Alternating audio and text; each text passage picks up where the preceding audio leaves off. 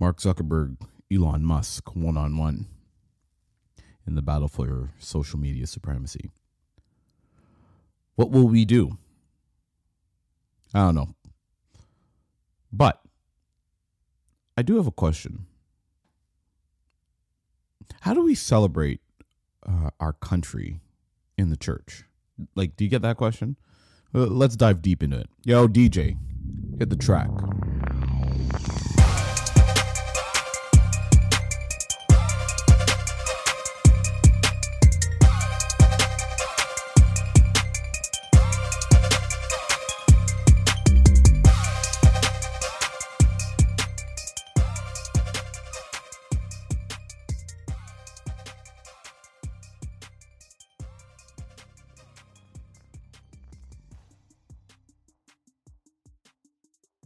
Welcome to another edition of Stefan and Friends. I am back. Last week we had Canada Day here in the Great White North, so took the Monday off to do that. Happy to be here again. Happy to converse with the masses. As always, you can follow me with the IG, the Twitter machine, LinkedIn, right? You know where we be, and we're on Threads now. We're on Threads. You can follow me personally, and then I don't know if the show will have a thread. I literally just say everything I would say. So I don't feel the need to have like a separate account for the show yet. I feel like we're not there yet. We're not at hey, I need to be doing that, but maybe soon.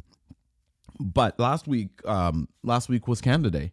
We celebrated Canada. We had a day off, July 1st. And in the States, July 4th was a couple days later, obviously. 1, 2, 3, 4. And it was American Independence Day. And so big things going on in North America. And I've always had this question because it pops up every year because we, in different, I'm in Facebook groups, different ministry groups and whatever, youth ministry, young adult ministry, worship, all those other things. And just, you get to this time of year and you see churches, especially the bigger churches down in the States, they have these elaborate like stage displays. Elaborate stage displays for their church because it's American independence. And so there's a big sort of, hey, you got to do that. You got to celebrate the country. And even, sometimes here in Canada, we'll do that as well. It's not really done as much, I don't think, but there are parts here where people will do that. And I think we need to have this conversation. Is there a place for the worship of country in the church? Because that's what it really is. It's the worship of the country. It's the worship of a place where we live. And I'm as a leader, I'm always wondering, like, is this right? I think one of the things as a leader that really sort of like perplexes me at times. Not perplex. Perplex is not the right word, but it's one of those things that it's always in the back of my head. Like, are we doing what we're supposed to be doing? Is this right? In fact, every year of ministry, I take a time out and I just say, Lord, is this like, am I doing what I'm supposed to be doing? Am I where you need me to be? Am I, what needs to develop in me better to lead people better, to lead the segment of people that I lead? Like, how do I do that better? I'm always I'm always trying to be better at the leadership aspect. And I realize that we need to, we always have to be asking those questions. And so the same question applies. Like, is this something we need to be doing? Do we need to be like celebrating the country in our churches? Now, I know that, sometimes we'll sing the anthem on Canada Day here, like, oh, Canada. And in America, the Star Spangled Banner. Is that right, though? Like, is that a thing? Like, should that be a thing? I don't think it should be. I don't think it should be because as believers, guess what? This really isn't our home. We're just passing through. And I think that when we get to these days, Independence Day and Canada Day here in Canada, we take the time out to really focus more on a land that's temporary. We're thankful that for where we live, but we don't need to worship. We don't really even need to sing about it. I get that these anthems were written in that hymn style, right? Like they have 4 verses, they have 4 verses, and that's how they were written in those days. But to be honest, I don't see it. I don't get it. It's not what we should be doing. It's not really a focus for us, because this land is temporary. Like I said, we're just passing through.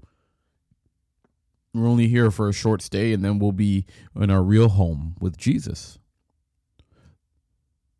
Now, there's nothing wrong to be thankful for your country. There's nothing wrong to be thankful for where you live in. But then you got to look back, and this is like, now I don't want to be the lies. I'm gonna probably be accused of being woke, because that's what we do, right? We can't think anymore. Oh boy, I'm gonna veer a little bit. I blame this on Donald Trump. We just speak in sound bites, like literally, people speak in sound bites. There's no real discussion anymore. I'm going to veer a little bit further left. And that's a part of some of the things I try to do on social is just, hey, let's talk about these things. But we don't talk anymore. We can't talk. We can't talk on social media. We can't type. Listen, I get I'm going to veer even further left. I get criticized for things on social media. And most people will just say, hey, you shouldn't do that. Or, hey, that's wrong. Or, hey, that's that. And they speak in these short little sound bites without actually having a conversation, like face to face. Sometimes I've posted on social media just for the conversation. I want to see where people's heads are at. I want to see what people are thinking. It helps me actually do a better job of reaching people if I understand the people I'm trying to reach. And social media is actually a great indicator of what's going on in people's heads. But throughout that, you realize that people only speak in sound bites. What do I mean by that? Is that the fact that people only say things that they've really heard from a sound bite. And so a lot of people will just say, when we talk about something I'm about to bring up, oh, you're being woke, or you're being too woke. No, you're using that word wrong first. But second, you can't just accuse everybody of being woke because they disagree with you. That's the problem with some of our political leanings today, is that we're looking for people to validate our beliefs. Conservatives have drifted further right. And so, you're just looking for someone to validate your beliefs. You're just looking, and anybody who delineates from that, anybody who deviates from that, well, they're a liberal, or they're woke, or they're a lefty. Can we not have nuanced conversation? And so when we talk about our country, countries, North America included, because I know I got some American listeners. I know you're out there. When we talk about our countries, when we talk about celebrating our countries in the church, we have to be willing to take a hard step back and take a hard look at the history of our countries. And have we done some of the work that's needed? In the United States and in Canada, we have a bad history of how we've treated different groups of people. We do. Canada, we have a bad history of how we've treated Indigenous and people and Chinese people out west, and how we've treated people throughout the years, which is very not good. America, same thing, how they treated black people, slavery, the divide between the South and the North. And so when we're taking the time to celebrate that, we're not taking the time to look back at history. We're not taking the time to look back and say, Lord, we need to be forgiven. And not necessarily we, as in the people here today. One of my biggest pet peeves is that we just apologize for stuff that we didn't do. I didn't do it. Our church didn't do it. But we do need to take an honest look and say, listen, this is the history of us. But Lord, would you help us to not repeat history, but learn from it, and help us to show people your true love. See, I believe that's the role of the church, is to look at history and then try to learn from it, not repeat it, and help people grow, help people love Jesus, remind people that Jesus is not the one who did all those things. People did plenty of things in Jesus' name, but they weren't right. And that, I think, is what the church needs to be doing. So I don't think we should be celebrating and worshiping our countries or our flags in church. I think we need to do a better job of understanding our history and helping people to move forward. Yes, our country has a bad history with how we've treated people. But in 2023, we are going to move forward. We've not forgotten the past, but he makes all things new. Jesus makes all things new, and we can have new and right relationship with those groups of people. We can have new and right relationship with different people and share the gospel with them in a way that is a little bit better than how it was shared back in the day.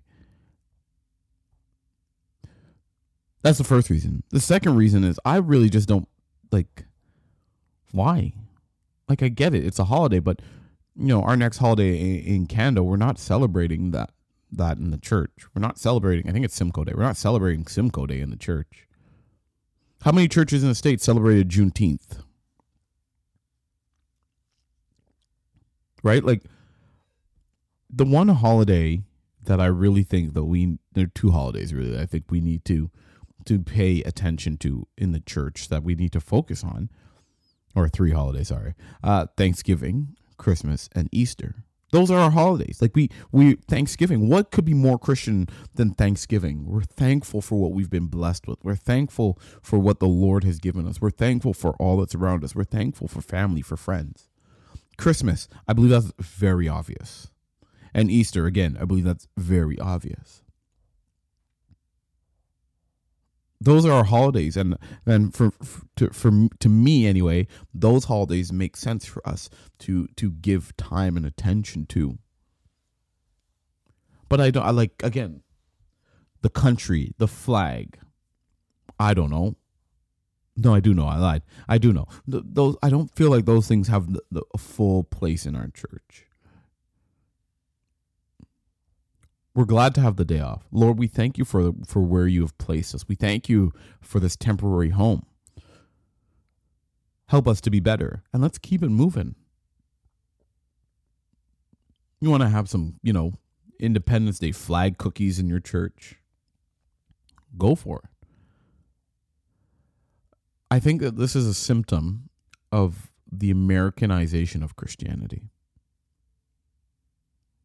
I think it's a symptom of this idea that we practice Christianity in an American sense. And here's what I mean by that. The worship of the military. Again, thankful for the people who say, listen, I feel like I'm called to serve our country in this capacity. I ain't doing it, but thankful that there are people who are willing to do it. Thankful that there are people who are willing to say, listen, I'm potentially laying my life on the line so that the place where I live can continue to be free. Like, I'm like honored that there are people who would do that.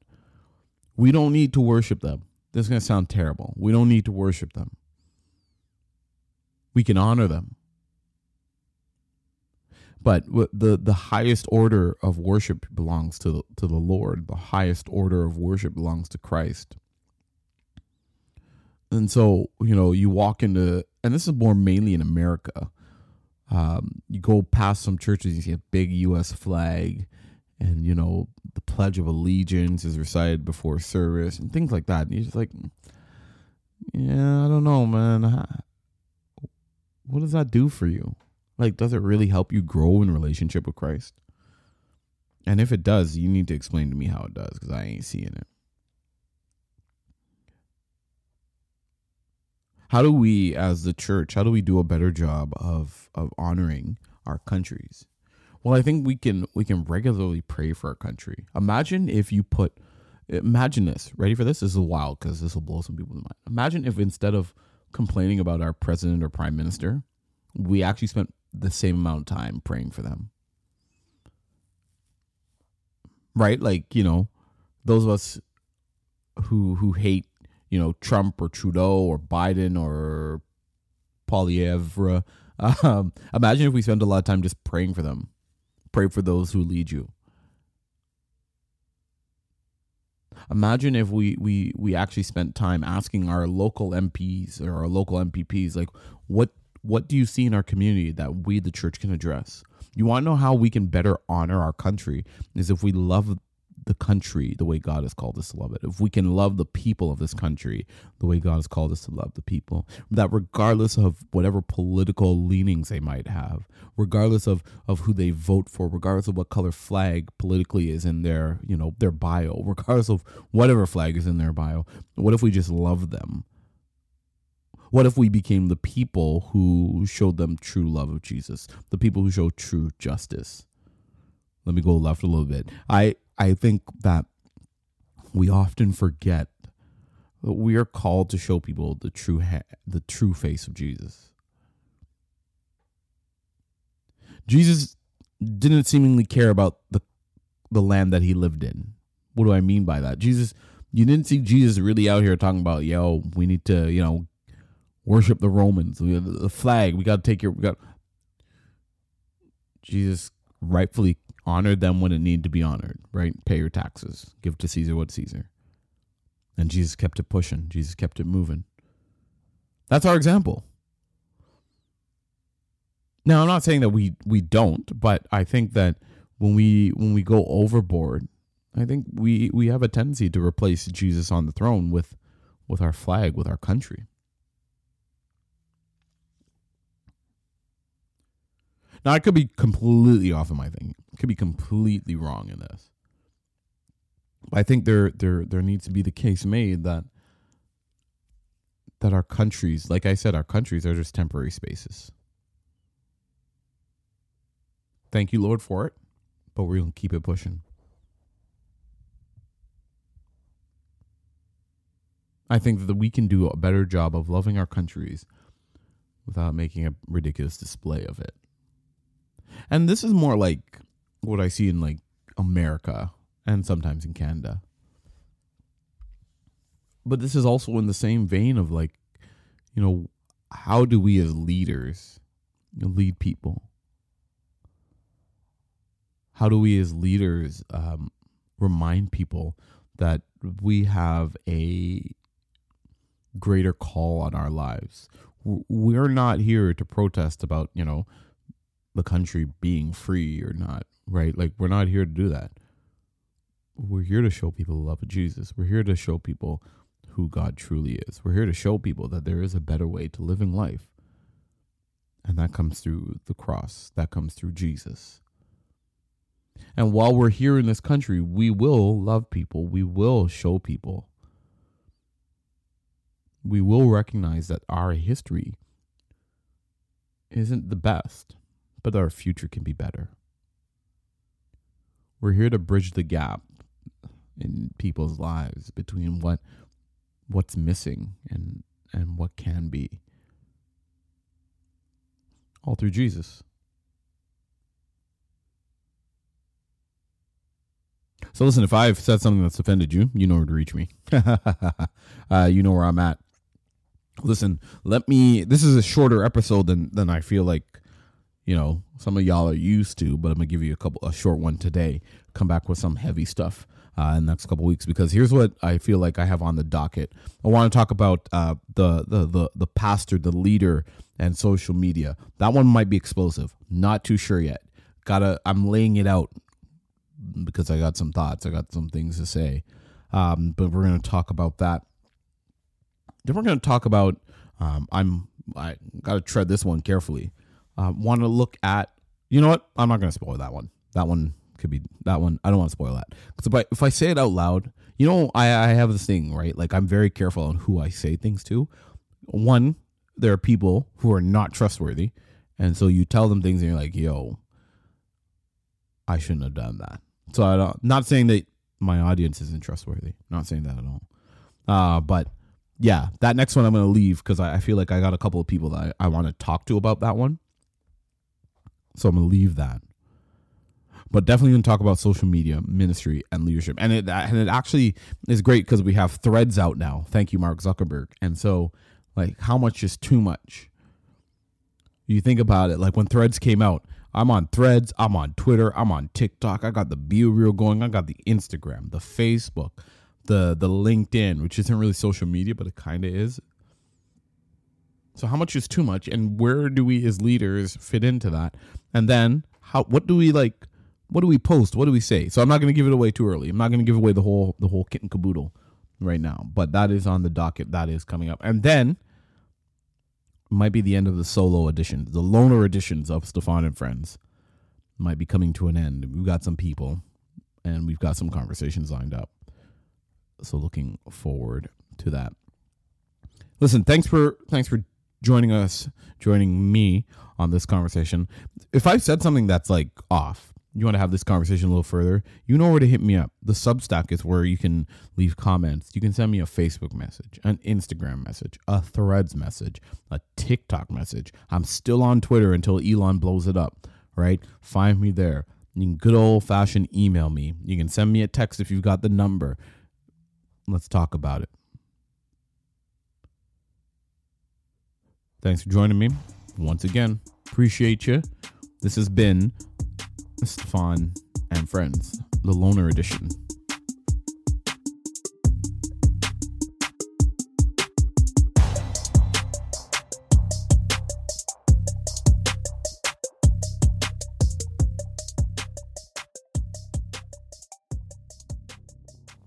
Hey, if you have been tracking with me on Instagram, I've been reading this book. In fact, let's do a book review here on the post on the last segment of the show. I call this like the post credits Avenger scene. If you stick around, you get something good at the end. I'm hoping this is good. But if you've been tracking with me on Instagram, I've been reading this book called Leadership Pain by Sam Chand. It is probably, I think, one of the best books I've ever written. I haven't written a book, but I've read for a leader, because guys, I promise you this: if you go pick this book up and you read it, it is phenomenal. It is tremendous.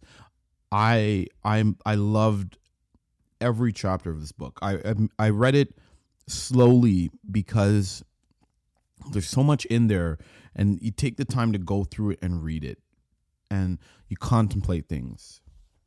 And one of the things is that about this book specifically is that we as leaders, we will go through pain. Like this, it's a guaranteed. If you want to lead, you're going to go through pain. He writes, pain is a part of progress. Anything that grows experiences some pain. And if I avoid all pain, I'm avoiding growth. Man, I in leadership 14 years, there have been pain. There's been pains. There's the pain of betrayal of friends. There's the pain of being overlooked. There's the pain of so many different things that comes our way. But we can only lead to the capacity of the pain that we have. And some of us are called to carry more pain at times than others. Some of us are called to experience more pain at times than others. Right? We go through difficulties. He writes, difficulties are God's curriculum for those who want to excel. Like, we want to excel as leaders, right? This is leadership. And we want to be better leaders. So to be a good leader, you're going to go through some difficulties. You're going to go through some pain. You're going to go through things. And you read this book and you read some stories of people who've gone through some stuff, church planters and pastors and business leaders. You're like, man. But as you read their story, you realize that on the other end of it, they come out and God was taking care of them. And that's also a reminder that we'll go through some pain, but we'll come out of it better. Especially when we trust God. And as we go through pain, we learn how to handle it. We learn how to deal with it. We recognize that, we'll go through pain and it hurts the first time. And then we'll go through something similar and we'll be able to look back and be like, yeah, you know what? Light work. Went through this before. God took care of it. Robert Clinton, he writes, never trust a leader who doesn't walk with a limp. The leaders who lead and they don't have that limp. They don't have that sort of, hurt, something that's hurt them, something that whatever. Like, those are the leaders who their capacity is small because they don't have big pain capacity, and those aren't. You don't want to follow those people. Let me hit you with this last quote You'll grow only to the threshold of your pain. Man, that one hit me. And so I want to encourage every leader, go out there and get this book. Pastor, go out there and get this book. If I have the opportunity to, I'm going to tell, first year students in Bible college, go get this book.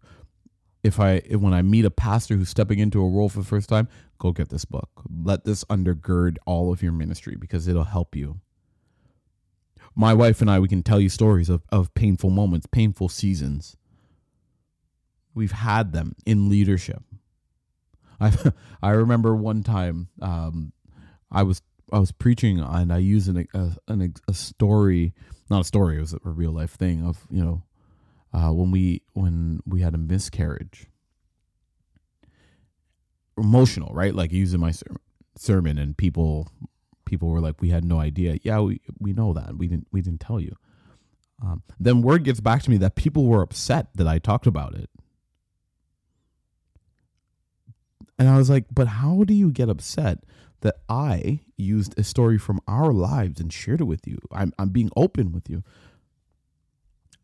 This is a pain of leadership. And so now I'm able to look back and recognize that, you know what, we're going to go through those times. We're going to get through them. Okay, one last quote.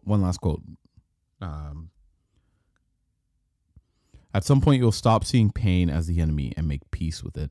Like Paul, you'll see pain as a surprising source of strength. God's power, Paul learned, is made perfect in weakness. That's in 2 Corinthians 12, verse 9. I amazingly astounded at this book. Maybe I could have Samuel Chand on my podcast. I don't know. Anyway, this has been a long review. I'm recommending you to read this book. Go get it. In fact, I think so highly of this book that I would actually buy it for somebody. You just need this. Leader, pastor, whatever it is you do, whatever your title is in ministry, in leadership, go get this book because it's good for you. All right, I'm done.